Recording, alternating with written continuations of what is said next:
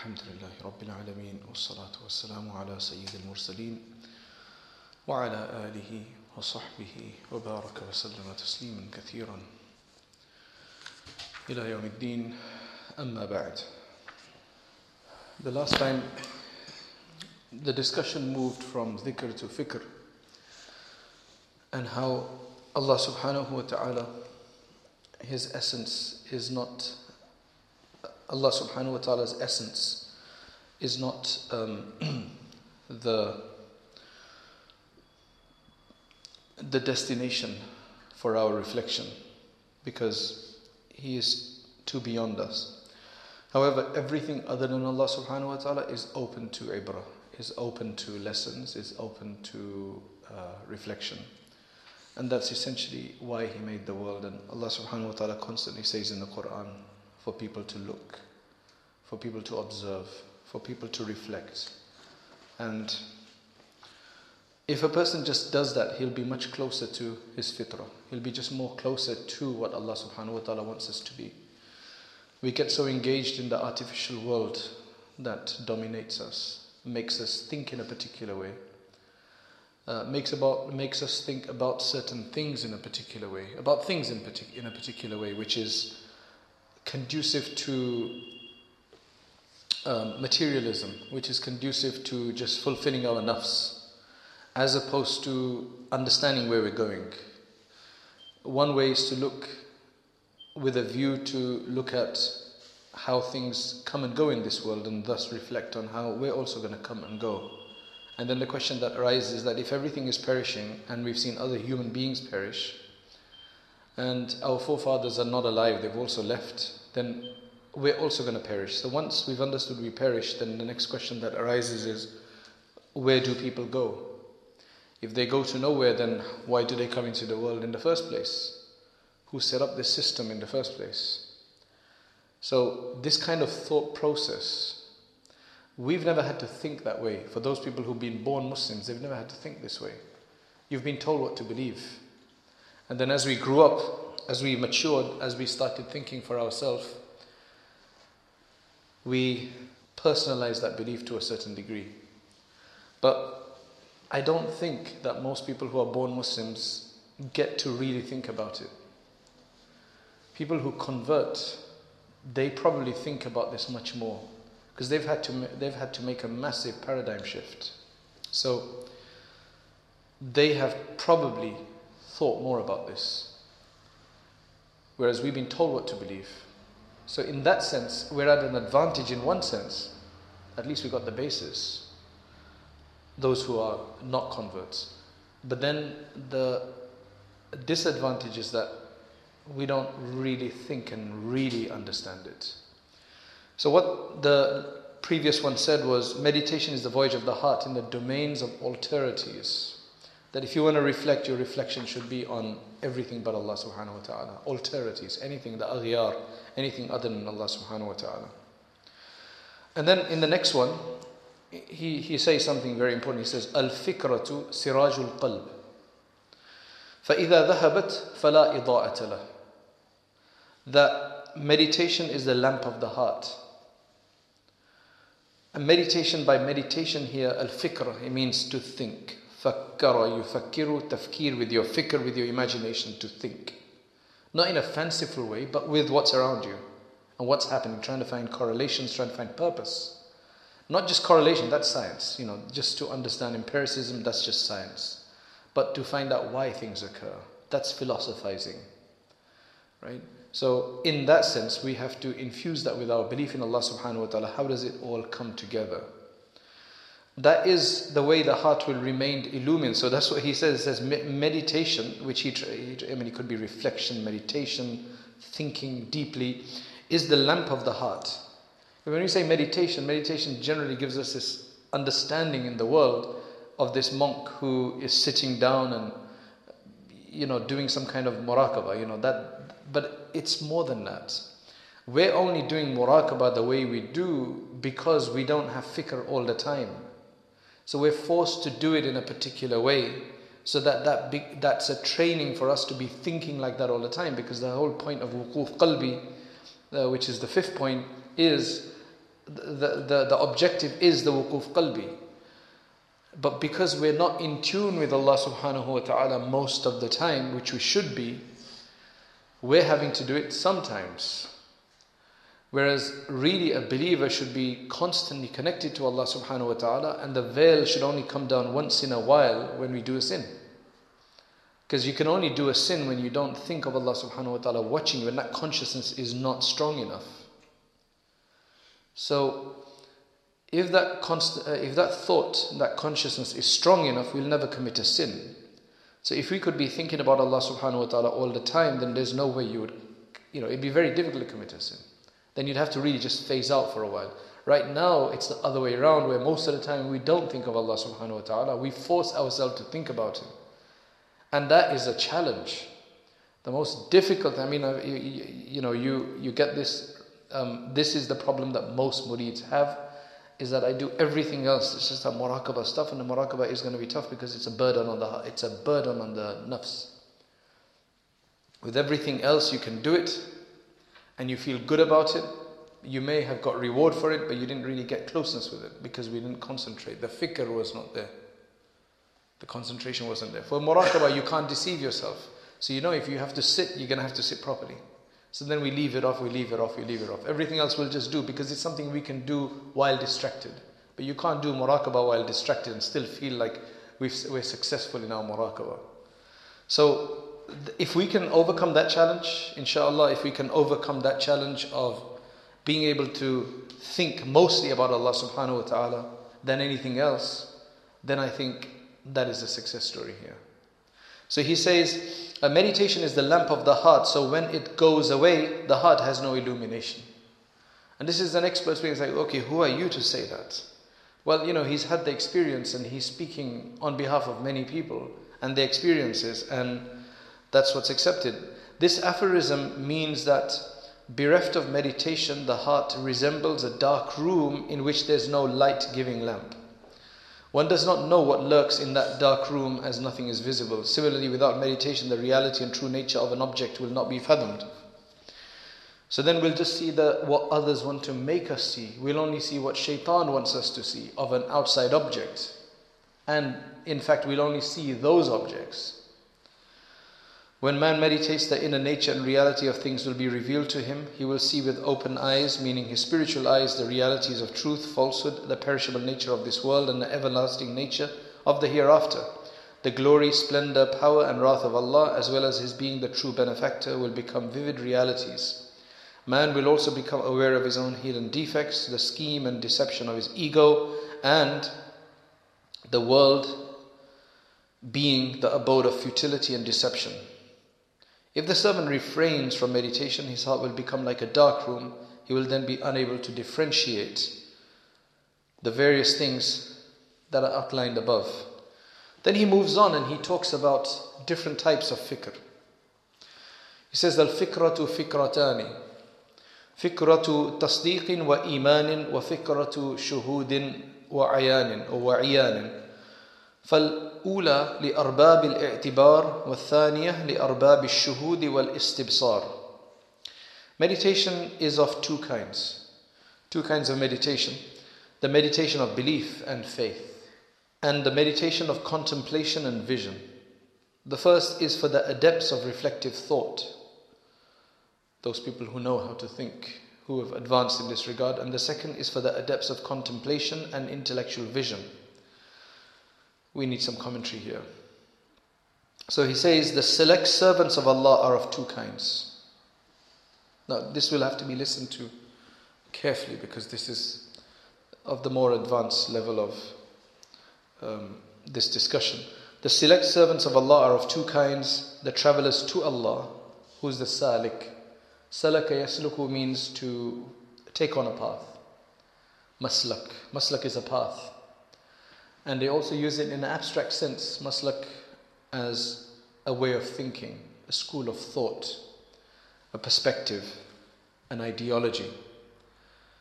So that's a maslak. And salak means to take the path, and salik means the one who takes the path, the traveler.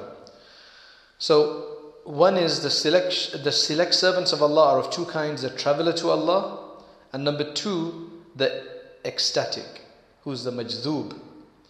Now, majdoob is, he'll explain what that means, but many of you have heard of majdoobs. Majdoob is somebody who is in the state of vision more than he is in this world. And sometimes they do strange things. But I'll let the book explain itself. You've heard the word majdoob often, right? It's never been defined generally. It's just he's a majdoob, or he was a majdoob. For example, right now in Raipur, which is this amazing small place in the UP in India. I've actually visited the place, and you won't feel that kind of calmness anyway, because for about 40 to 50 years it's constantly had dhikr, and probably nothing much more than that going on there. It's like just a khanqa. It's just a retreat. It's been since Maulana Abdul Rahim Raipuri, and then Maulana Abdul Qadir Raipuri, and then after that there's Mufti Abdul Qayyum. Mufti Abdul Qayyum was in Saharanpur initially as one of the high-level teachers of logic and philosophy and things like that. And then he moved out and went to this Khanqa and became the main sheikh of the Khanqa. And I met him at that time when he was okay. But now they say that he is just constantly in dhikr. Like he doesn't know what's going on anywhere else. So one is somebody who's in dhikr and who still, he takes time, he does dhikr, they have dhikr majalis, etc. But he is constantly in Allah. That's all he's doing. And he's just not aware of what's going on around him apparently. Or, we don't know what's going on in their mind, but this section will actually give us some understanding of what's going on here. Right? So you have people like that. Some of these people will just wander the streets. They'll just be totally, and there are certain things about them. The one it's not a state that you want to aspire to, by the way. It's not a state you want to aspire to. It's a state that's placed on you. It's not one you want to try to get into. It's not one of those objectives. That's what you have to remember. It's just that if it happens, then this is just telling us what's going on. Do you understand? The one who logically deduces the cause from the effect is a traveler.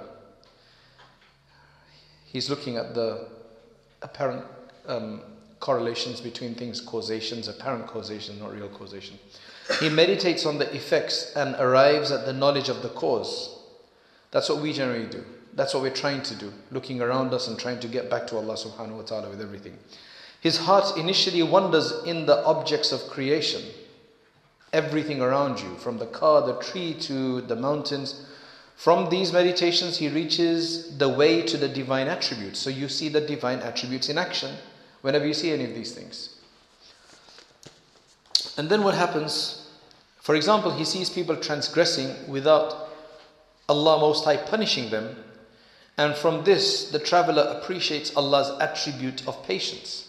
That is supposed to remind us of Allah's patience, His hilm, His forbearance, His clemency, where He refrains from punishing despite having the power. That's supposed to calm us down as well and not make us of those who are constantly aggressively trying to avenge people.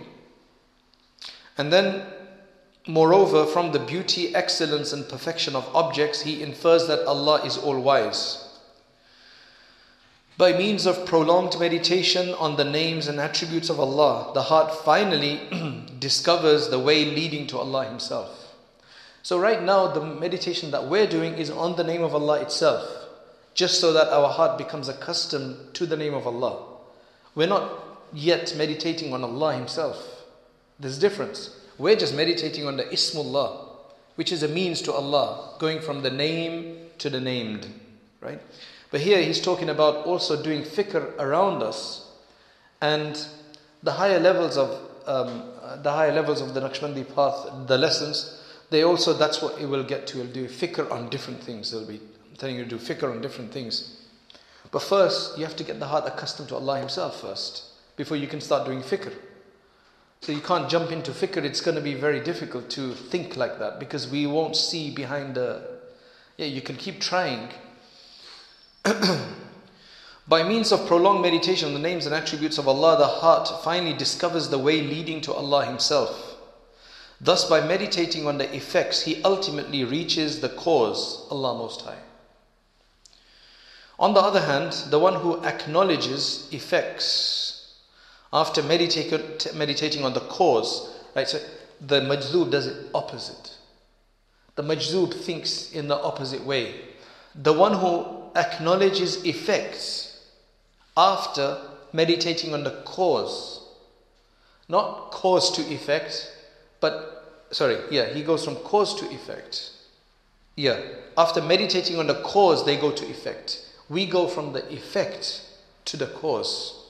But he goes from the effect to the cause. Now you do some dhikr, that's what you just become totally drowned in the cause, and then from that you go to the effect. Initially his heart becomes imbued with the spiritual perception, figuratively speaking, of the being. He becomes meaning of Allah subhanahu wa ta'ala, of the dhat of Allah. He starts to perceive the dhat of Allah subhanahu wa ta'ala. We'll only understand this theoretically. It's not something you experience, so it's going to be difficult to understand it on a very realistic sense, only as much as the theory will allow us. He then dwells in the names and attributes of Allah. So he gets to the dhat of Allah first because of the immense amount of dhikr that they're doing generally.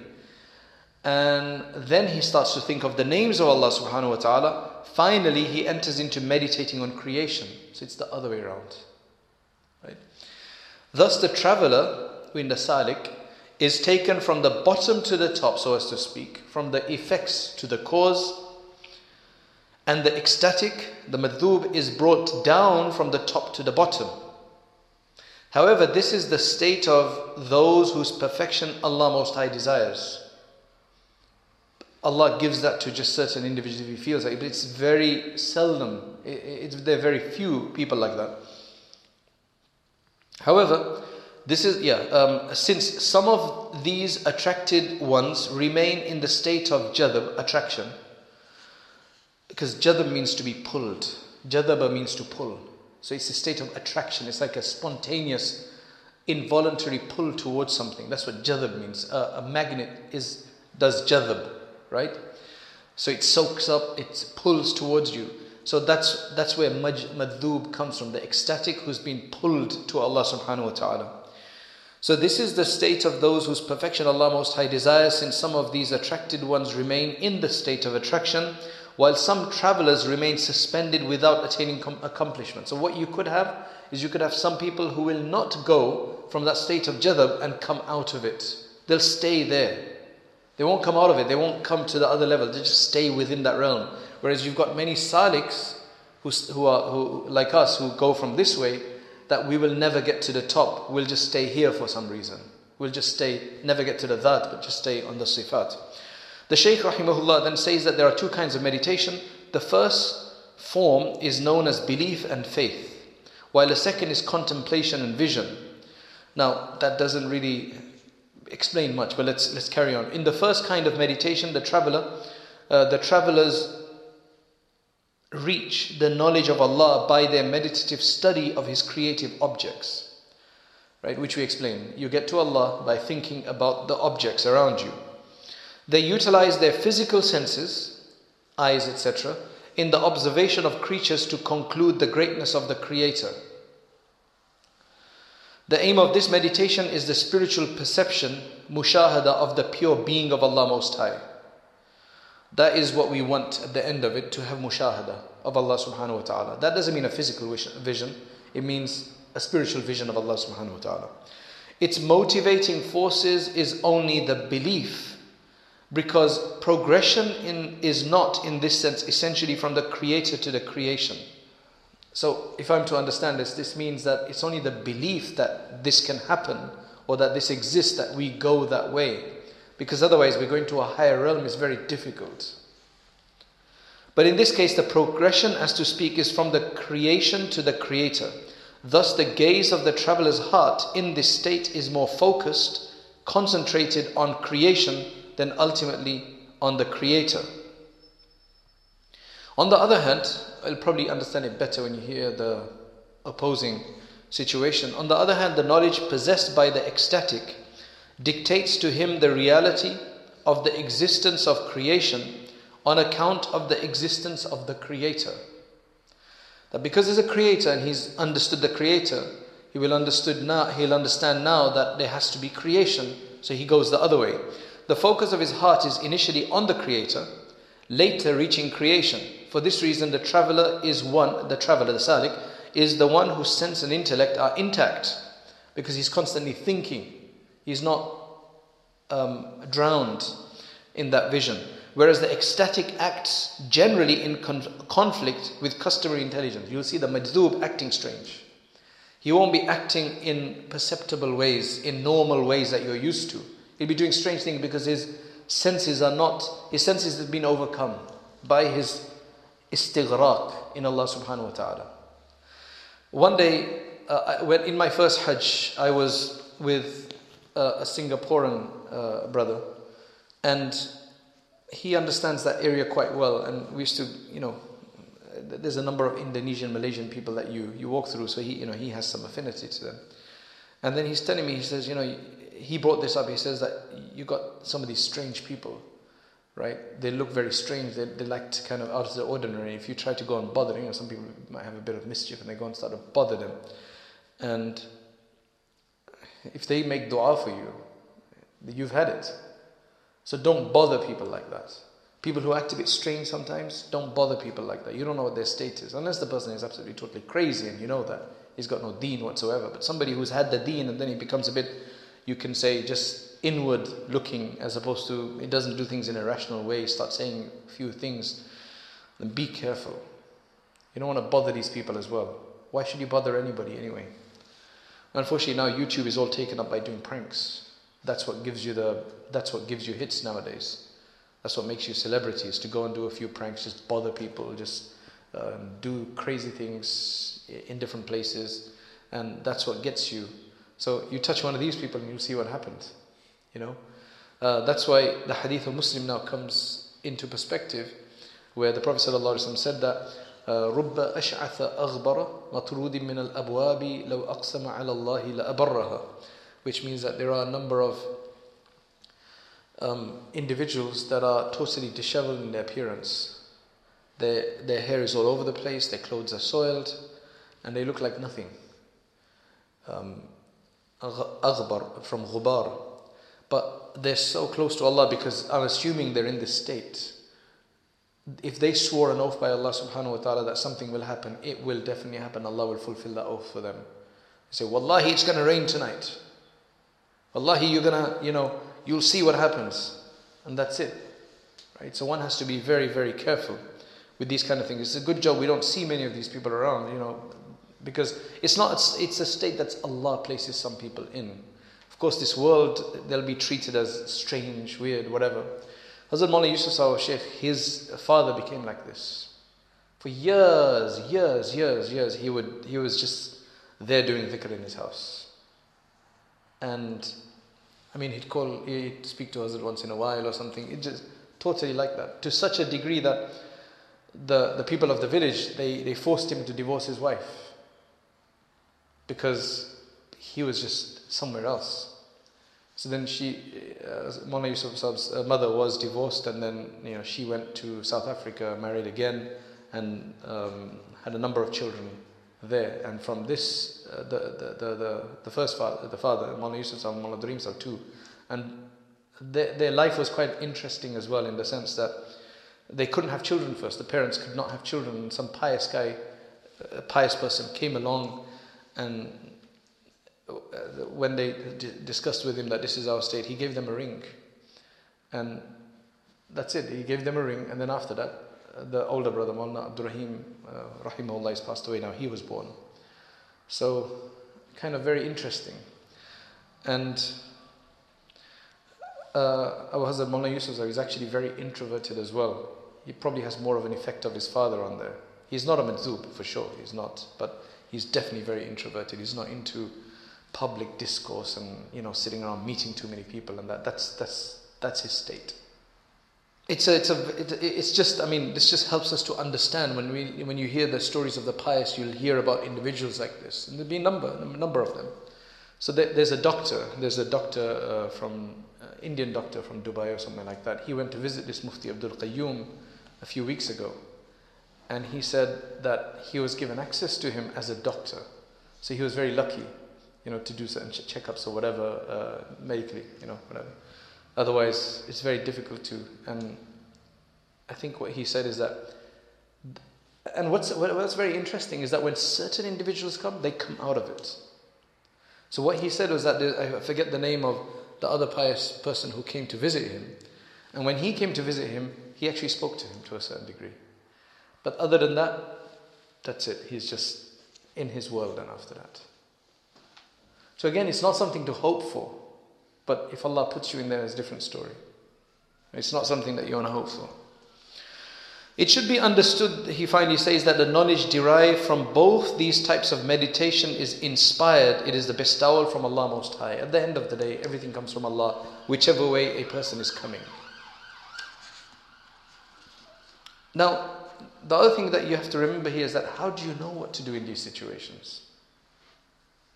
So whether you're in a state of jalb or whether you're in a state of suluk, how do you know what to do? What's next? What do you think the answer to that is? Well, you need a shaykh. That's why you need a shaykh in this path, because the path is something unknown to us. And if you start trekking yourself, the higher levels of this path, and you start seeing the experiences, this is where you could get misguided if you don't have a shaykh, or if you don't have what would you call it? You could get it. It's not necessary, but it could be, because there's so many other mitigating, factors or influential factors. There are many people who've probably never had a shaykh, but they're so close to the Quran or whatever, and they've just kept it very straight, but they've never had that fitna around them. And likewise, the madhub. The shaykh has to deal with the madhub in a particular way. Okay, let's just quickly do one more here, because that was on a very high level. But did you understand the two types of people here? And before I'd read this when I was a long time ago, I'd never bothered looking at it, just heard madhub, and now after I'd read this, that's when I got an understanding that it's somebody who's on the path the other way around. It's coming top down, and we're trying to go bottom up. He says, this is on abstinence. Now he says, ما قل عمل برز من قلب زاهد ولا كثر عمل برز من قلب راغب. No deed arising from a renouncing heart is small. No deed arising from an ascetic heart, a renouncing of the world heart is small. And no deed arising from an avaricious heart is fruitful. Just thinking over that just tells us our state and the difference in the Sahaba. When the dunya is not in your heart, then any deed you do is going to be just so much more wholesome and rich. And if it's a greedy heart, then that greed of the heart will adulterate that deed. So even though it seems like we're doing it for Allah, but we'll have too many other motives. Like a good businessman, person who sees opportunities, who can make money at he's constantly on the thought. A friend of mine, one of my classmates actually, he's been on my case for a few weeks. Because he wants me to join the AMC. Is it AMC? Or ANC, what's it called? Or ACM? ACN, right? I've been hearing about it for over a year. I've heard lots of people have made money, but I've just had some bad experiences with shares and stuff like that, so I've just decided I don't have the time for this. Now, he's one who takes opportunities. He's seen people make money, so he's getting into it. A bit late, but he's getting into it. Now, he's on my case. And I'm saying, I don't have time to speak to you now. Right? I'll send you somebody. I'll send you somebody who can give you a demonstration and everything like that, because there's a whole scheme the way it works. Finally, I said, look, I've just given up a number of things. I've just given up Cambridge, I've given up my imamat, I've given up a number of things because I felt that they were distracting me in what I want to do in life, which is I want to be writing and teaching. And now I know that this thing, if you want to make money through this thing, you have to put effort in it. You have to contact people. What another person told me is that, who's in Tabligh, Jamaat, he says that I've seen some of our Tablighi brothers who've gotten into this. And the problem is that every time you sit down, in Tabligh, it's a social kind of, movement, isn't it? So that's a big potential because you can recruit people through that. Can you get into it? Can you pay this much? Can you get your electricity changed to this company and so on and so forth? Because they just become consumed by that fact. Because when you're doing that, the problem with AMC or whatever it's called is that it's very difficult then for you to differentiate between business and normal life. Because you'll be visiting friends, social visit, and you'll start talking about it. Nothing wrong with it really. But if that's constantly on your mind, I think it's very detrimental for the path. Yes, if you've got no money, and that's a way to make money for you, and you can manage your time, then that's fine, alhamdulillah. But if you're already doing many things, then that's going to take up your extra time because it actually requires you calling people and speaking to them. That's the way you're going to make customers. It's not going to happen just like that. You put your money in, you're not going to get anything out of it unless you start recruiting people. So I explained to him, I said, look, I've just given up everything. And I know if I get into this, I'll have to do it properly because I like to do things properly if I get into them. And then it will waste a lot of my time that I've just tried to free up. So then he says, okay, fine, I'm glad I had that discussion with him. Otherwise, it was very awkward that every time he'd call me, I'd try to avoid what he's saying because I don't want to get into it. But I think I finally did my istikhara in a sense. Allahumma khidli waqtali, and said, look, I don't want to get into this. Allah will provide money from other means. There's no need to do this. But that's what a certain business sense does to you. Especially if you're a very good businessman, that's all you'll be thinking about. It's very difficult not to think about it because you see opportunities everywhere. I went with one brother who's into properties, and as we're driving, that's all he's seeing. This property, that property is gone now. This one and this one, it's been developed by somebody. He's made 6 apartments in there, and this is how much it's going to make. He can give you an assessment of every property that you pass because that's what they're into. So if you seek Allah subhanahu wa ta'ala, He becomes your main business, then that's what you will be seeing around you. But that doesn't mean you can't do anything else. It means that, obviously, that is the main purpose in your life. That's what you're seeing. But then, you are taking time. Right now, something else is the main purpose of our life. We have to take time out for Allah.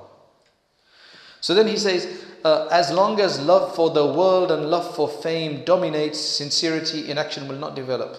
Simple as that. Worldly motives and lustful desires will appear in every place and in every deed of such a person. You'll start seeing money everywhere.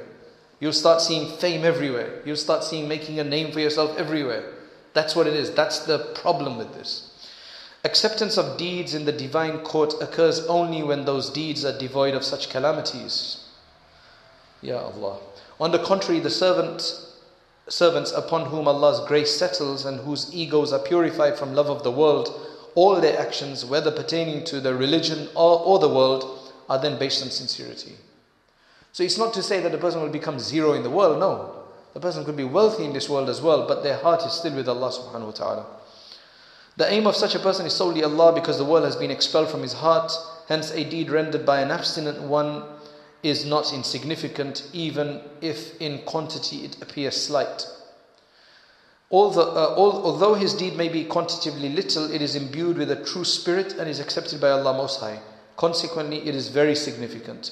On the other hand, the actions of a man whose heart is greedily set on the world and who is forgetful of Allah Most High are insignificant, even if in appearance they are considered considerable and great. This is because the aim of these deeds is not proper. Such a heart is contaminated with falsehood. Therefore his deeds are not free of the calamities of show and base motives of ego and the devil, even if he considers himself to be free of such ailments.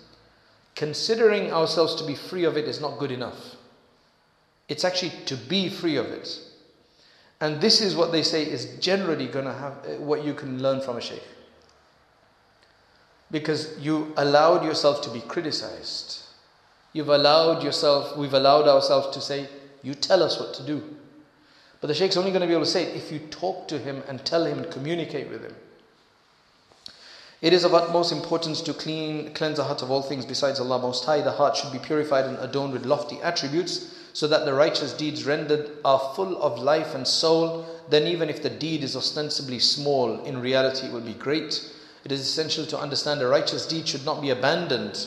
So this doesn't mean you abandon your righteous deeds if you don't think you have ikhlas, right? On account of the existence of these spiritual calamities in one. After all, rendering the deeds is better than abandoning them. Moreover, righteous deeds, if practiced constantly, will ultimately produce sincerity, because you eventually start thinking it's not worth it. You feel you feel the fame. You've heard, you've seen everything, or you haven't seen anything. Forget that.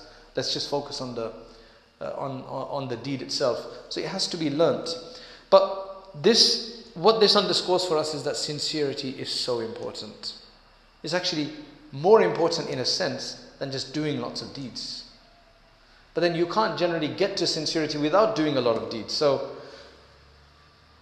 it's the perspective that has to be corrected. Allahumma anta salam wa minka salam tabarakta ya dhal jalali wal ikram. Allahumma ya hayyu ya qayyum bi rahmatika nastaghith. Allahumma ya hannan ya mannan la ilaha illa anta subhanaka inna kunna minadh dhalimin. Jazallahu anna Muhammadan ma huwa ahluh. Allahumma salli wa sallim ala sayyidina Muhammad wa barik wa sallim. Alhamdulillahi al-Ali al-A'la al-Wahhab. Allahumma ya hayyu ya qayyum bi rahmatika nastaghith. Oh Allah, accept our du'as. Oh Allah, accept our gathering. Oh Allah, oh Allah. We try to make this a gathering of dhikr. Oh Allah, make it truly so in your sight. Oh Allah, make it truly so in your sight. Oh Allah, accept it. Oh Allah, accept it. Oh Allah, accept the small meager amounts of remembrance and the discussion that we have about you. Oh Allah, grant us all sincerity in our hearts. Grant us all sincerity in our hearts. Remove the attraction of the dunya from our hearts. Oh Allah, remove the attraction of the world and the dunya from our hearts. Oh Allah, we ask that you purify our hearts. You make them how you want them to be. Oh Allah, we ask that you turn our hearts the way you want them to be. Oh Allah, that you remove all of the bad diseases that we have. Oh Allah, all the bad habits that we have. Oh Allah, everything that we have a desire for that is contrary to your desire. Oh Allah, we ask that you remove it from us, that you make it hated in our heart, you make it despicable in our heart, and you allow us to stay away from it. Oh Allah, make it easy for us to stay away from these things. Oh Allah, facilitate our aversion of these things. Oh Allah, this is the struggle that we have. We're constantly looking at other than you. We're constantly engrossed in the world of alterations. Oh Allah, we ask that you grant us just focus on you and pure. We all have a challenge. We all have a different challenge, whatever that may be. Oh Allah, we ask that you allow us to overcome our challenges. Oh Allah, grab us by the forelock and enter us into Jannah. Put us onto the right path. Put us onto the path of fikr and contemplation, meditation, remembrance. Oh Allah, we ask that you make us of those who constantly and frequently remember you, O Allah, and whose dominant state is of remembrance to you. O Allah, right now we have to struggle to remember you. We find it difficult to do and sit down for our muraqabah. Time becomes so long and we feel that it takes so long. O Allah, and when we're doing useless activities, we can spend hours doing them and it seems so easy. O Allah, this is the struggle of this world. This is what you're going to test us for. This is how you're testing us, and this is what you're going to judge us by. Oh Allah, we ask that you deal with us with your mercy as your mercy has dominated your anger. Oh Allah, we ask that you deal with us with your mercy. Oh Allah, that you're merciful to us, you're compassionate to us. Oh Allah, remove both our physical ailments and our spiritual ailments, and those who have requested us to make dua, who have hopes in us to make dua. Oh Allah, grant them their permissible desires and needs and make that easy for them. Oh Allah, grant us ease in this dunya and success in this world and the hereafter. Grant us Jannatul Firdaus. Make the Prophet ﷺ happy with us in the hereafter, and allow us to drink from his hands. Allow us to drink from his hands. Oh Allah, this is the month of Rabiul Awwal. Many people will be speaking about the Prophet ﷺ. Give us the tawfiq to really imbibe his character and become closer to him with all of these discussions and bayans and lectures that will take place.